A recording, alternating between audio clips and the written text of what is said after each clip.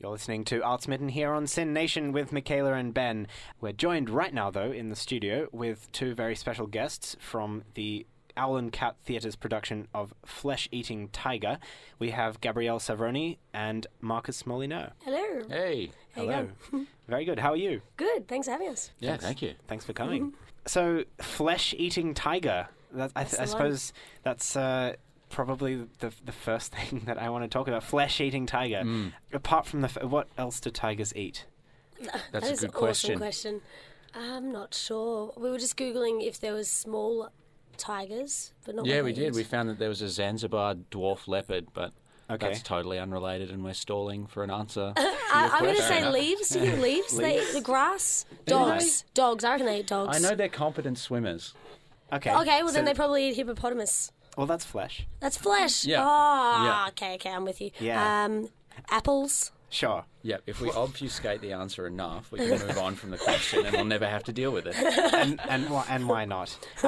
So it's a very evocative title, Yes. but I don't know if that... What is it about? Is it about... Do you have a tiger? I mean, the plays I are wish real. we had a real tiger. Yeah. It's not actually about a tiger. Okay. It's just sort of more of like a symbolic name. Yeah.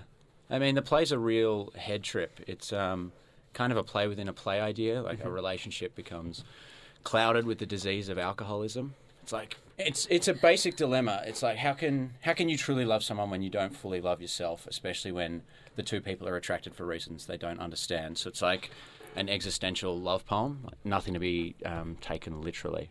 So it's confusing. yeah. Hence no literal tiger. Yeah. Well, I think the title is sort of alluding to, like, I think it's an old Greek thing called an Ouroboros, which is the snake eating its own tail, and I think it's the constant They're stuck cycle in this of a obsessive. toxic, Yeah. yeah. That's probably right. Yeah.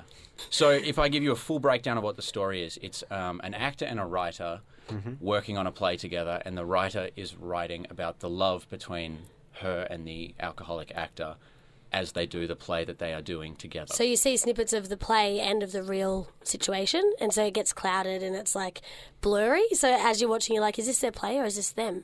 And is this real life? And by the end, though, it doesn't matter. It's about addiction, and she's addicted to his attention, and he's addicted to alcohol. And I love booze. Yeah, he just loves booze. That's it, nice and simple. But yes, it's complicated, but essentially it comes down to a toxic relationship. So I think anyone watching it will probably relate on some level. Yeah. We've all been there at some point, being obsessed with something that's not good for you. The only other play I know with tiger in the title is there's a play by Doris Lessing called Play with a Tiger. Oh, there you go. Oh, there's a brilliant one called Bengal Tiger at the Baghdad Zoo. That I think just won the Pulitzer like 2 or 3 years ago. Oh, there you go. That's a good name. Bengal Tiger at the Baghdad Zoo. I think Robin Williams, one of his last theatre performances. What was the last play you guys saw? Oh, that is a good question. It is a good question. I mostly read them. I don't know if I see many. That's better. You can build your own world. That's the last one that I saw.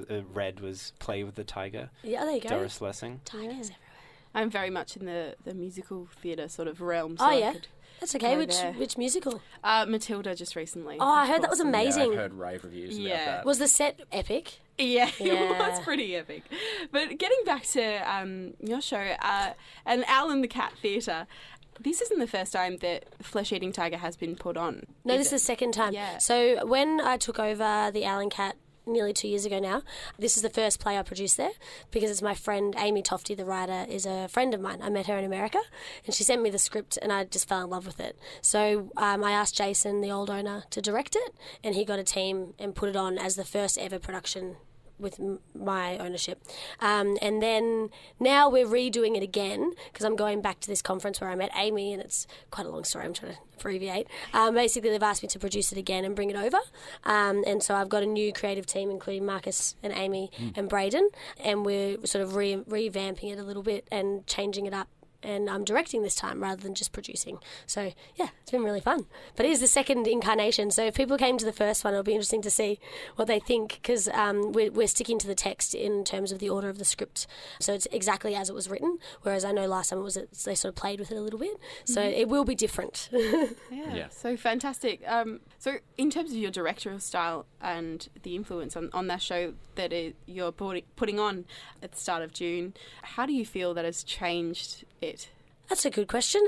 Casting definitely has changed it. I've cast 2 actors that are very intuitive. I'm talking about you as if you're not here.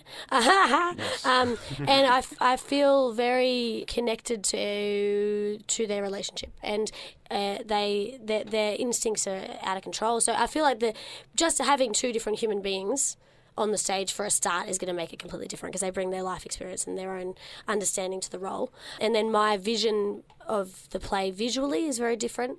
Our set's completely different. The formatting of the story, the transitions. I've got a music designer on board as well, Matt Brown. He's so good, and he's created like a theme song and an original composition of a whole soundscape, like a movie. So all of that sort of stuff is completely different, and I loved what the other team did. It was one of my favourite plays I've ever seen. So I have been feeling quite pressured. Like, I hope this is as good, but I don't think it can be compared. I think they're very, very different, which is cool. And how has it been for you, Marcus, working with Gabrielle, who is an actor as well? Has it been like easier than with other directors? I mean, no, pretend she's not here. No, I'm kidding. I think one of the best things to do as an actor is work with a director that has experience in acting, because it's a shared language. And I've worked with directors before that are exclusively directors, and I think there can often be a little bit of fear or miscommunication between the 2 parties. And working with Gab is like really gentle and free to explore, and we can work through a lot of stuff that otherwise a more like results-based director would be pushing for. So it's been a really special journey together to get this thing up on its feet. I think the piece will probably reflect that sort of intimacy that we had in the rehearsal space. Yeah, I think so too. It's been a really relaxed sort of vibe, and we always go off track and start talking about life and philosophy. And the 4 of us are really good friends, so it's been really lovely. And I feel like the play, it'll come through. Yeah, fantastic. You're listening to Art Smitten here on Sin Nation, and before that heard the first part of our interview with Gabrielle Savrone and Marcus Molyneux, who are both back here to talk about their play Flesh Eating Tiger. So delving a little bit, we spoke before about how you, Gab, have broken down the play into your vision and understanding that. How have you, Marcus, in interpreting it, delved into your character and drawn out what you can bring to this role? How have you gone about that? I just read the script a bunch of times. No. I often find that really good writing sort of reflects universal characteristics in every person, and often you don't have to go far from home to find stuff to play a character. He's an alcoholic. Yeah. I'm coming clean. Yeah. So I think the themes that are reflected in the love relationship that I have with the female character in the play are things that I've dealt with in some instance in my life, and I sort of bring just elements of my life, and I like to sort of honour those bits of me, and I strip down in public and show everyone my ravaged soul. That was needlessly depressing. I'm sorry. My ravaged soul. I thought you were going to say something else there for a moment. I think that's why, they're very authentic actors, and they let a lot of themselves out on stage, which is really nice. And for you, Gabrielle, I'm always fascinated by how people interpret scripts and how people interpret someone else's words, someone else's vision into essentially their own vision. So how did you approach this one? Okay, the first thing I thought was, as a theatre maker, when that's what you do with your life, because I know Amy, she runs a little theatre as well, that's all you do, and it's your world. It's like if you work at a knife store, you like look at people's knives. Oh yeah, I've got a better knife than you. You know, like you just get obsessed. And I thought, she's obviously obsessed. I'm going somewhere, don't I? She's obviously obsessed with theatre because that's what she does. And so I thought, this is very much a show about theatre. So let's start with that. So that's where I launched from. I was like, okay, so it's about theatre. So that's why we're trying to make as many theatre-y elements.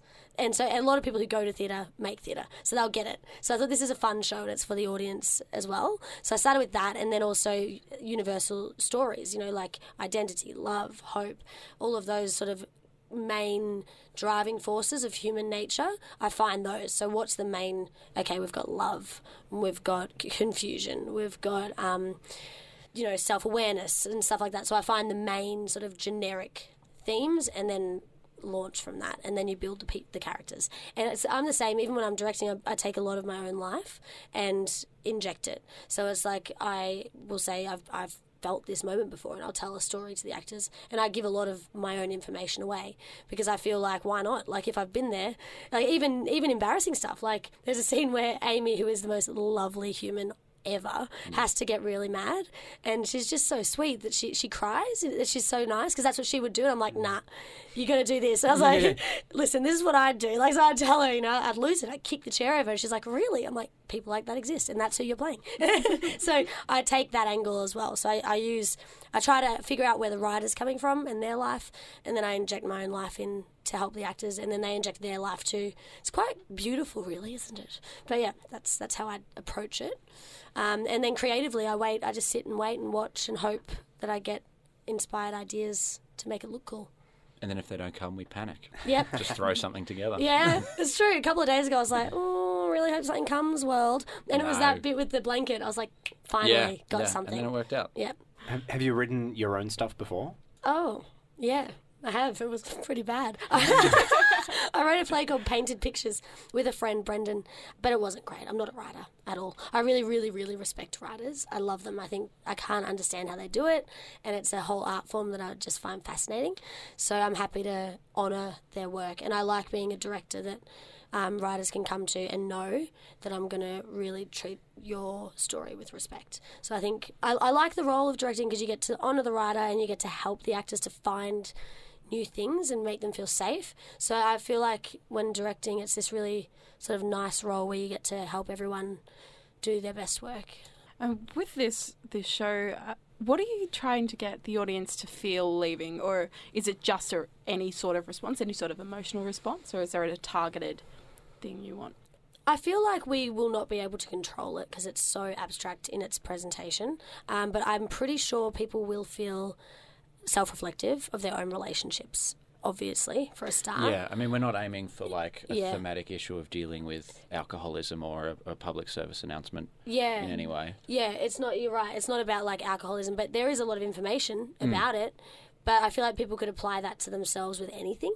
I look at it like an abstract painting. If you look at an abstract painting, you might go, oh, it looks like a bird, and then you might go, oh, that looks like a bridge, and that's fine. I think this play is an abstract painting, and all of us are the different colours on it. And the audience looking at the painting are going to go, wow, that's really cool, and I see this. And then someone else will go, I see that, I see that. And that's the sort of play that I like directing. I think everyone will have a different interpretation. And that's exciting to me because then they're a part of it. They're not like bystanding, they're actually engaged. So yeah, there's also like a cathartic element of just watching. I know when I go to the theatre, you just end up watching and feel sort of like, oh, well, I'm at least halfway normal. If these people can live through this, true. I'm not totally alone with my specific Craziness. insanity and terrible thoughts. And I think that's probably what comes away from this play is that it's because it's an exploration of a toxic affair. You can sort of see elements of like, oh, that's a bit of me, and that kind of is okay to have. It's not just me. Fantastic. That's a good point. And that's what we try to do at the Allen Cat in general.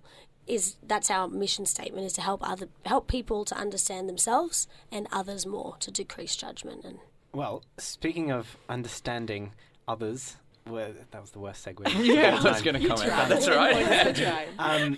It would have worked better with the trying to see other people's weirdness. But anyway, we're all a bit crazy. We're all a bit crazy. Here we go. Speaking of that, we're gonna wrap up the interview with our Exquisite Corpse segment, which, for anyone who's just tuned in, is our recurring section of the show where we ask the guests to contribute a sentence or a couple of sentences to the story that we have going on across the season, and the finished product will be read out at the final episode of the season. the guests today, so we've just had Andy Snelling in before, and she's given us a sentence that we're going to give to you, Gabrielle and Marcus, and however you want to work it out, give us a sentence back. Okay. I don't know. What do you think we should do? I feel like, okay, now that I know we're going to hear her sentence, I feel like you should go first, and then I'll go second. Let's do two full sentences. Can we do that? You do a sentence and I'll All right, do a we're doing sentence. it. Absolutely. All right. Oh, I just kicked something. I'm really sorry. All right, so your sentence is, alas, it was the shoes that would never fit any foot in the whole entire kingdom. Gabrielle, I think you should go first. Okay. These shoes were obviously bought from an op shop. And now, Marcus? Can I have the original sentence? This is... why do I feel like I'm doing a test now? I'm panicking. You have, yes, 5 minutes. That writer in you is stressing. I just feel like stressing everyone out. who's listening is going to be like, this is the worst sentence. I hate this guy. Don't be afraid Boycott to the fail. show. It all comes together at the end in a weird concoction. Anyway, the line that you were working with, alas, it was the shoes that would never fit any foot in the whole entire kingdom. And now we've also got, these shoes were obviously bought from an op shop. But it wasn't just any op shop. It was an entirely non-magical op shop. I think in improvisation they call that a block. Yeah. It's like a nope. You will not have any fun with magic. Well, we'll see what the next person comes up with next week. But Can we hear that somewhere? yes. So the I want to hear the intermediate final the concoction. intermediary final concoction is, alas, it was the shoes that would never fit any foot in the whole entire kingdom. These shoes were obviously bought from an op shop, but it wasn't just any op shop. It was an entirely unmagical op shop. So that is just one part of the giant, exquisite corpse story that we have going on this season. And as we said before, we'll be reading out the entire story at the end of the season, July 10th, so tune into that. Awesome. And we'll upload it on the website and everything. In the meantime, thank you very much to Marcus and Gabrielle from the Owl and Cat Theatre. You Thanks for can see having us. Thanks so much for having us. Flesh-Eating Tiger. Yeah, it's on open next Tuesday. week. Yeah. Tuesday, Wednesday, Thursday is on at the Owl and Cat Theatre at... What time is it? It's at 8 p.m. 8 p.m. And we're doing 1 week before we go to America with it. So, Ooh, exciting. Yeah. Exciting. come check it out. They thought it was good enough to send it there, so we Absolutely. reckon it will be. Yes. Thanks so so you much can go for check joining that out. us. You're listening to Art Smitten on Sin Nation.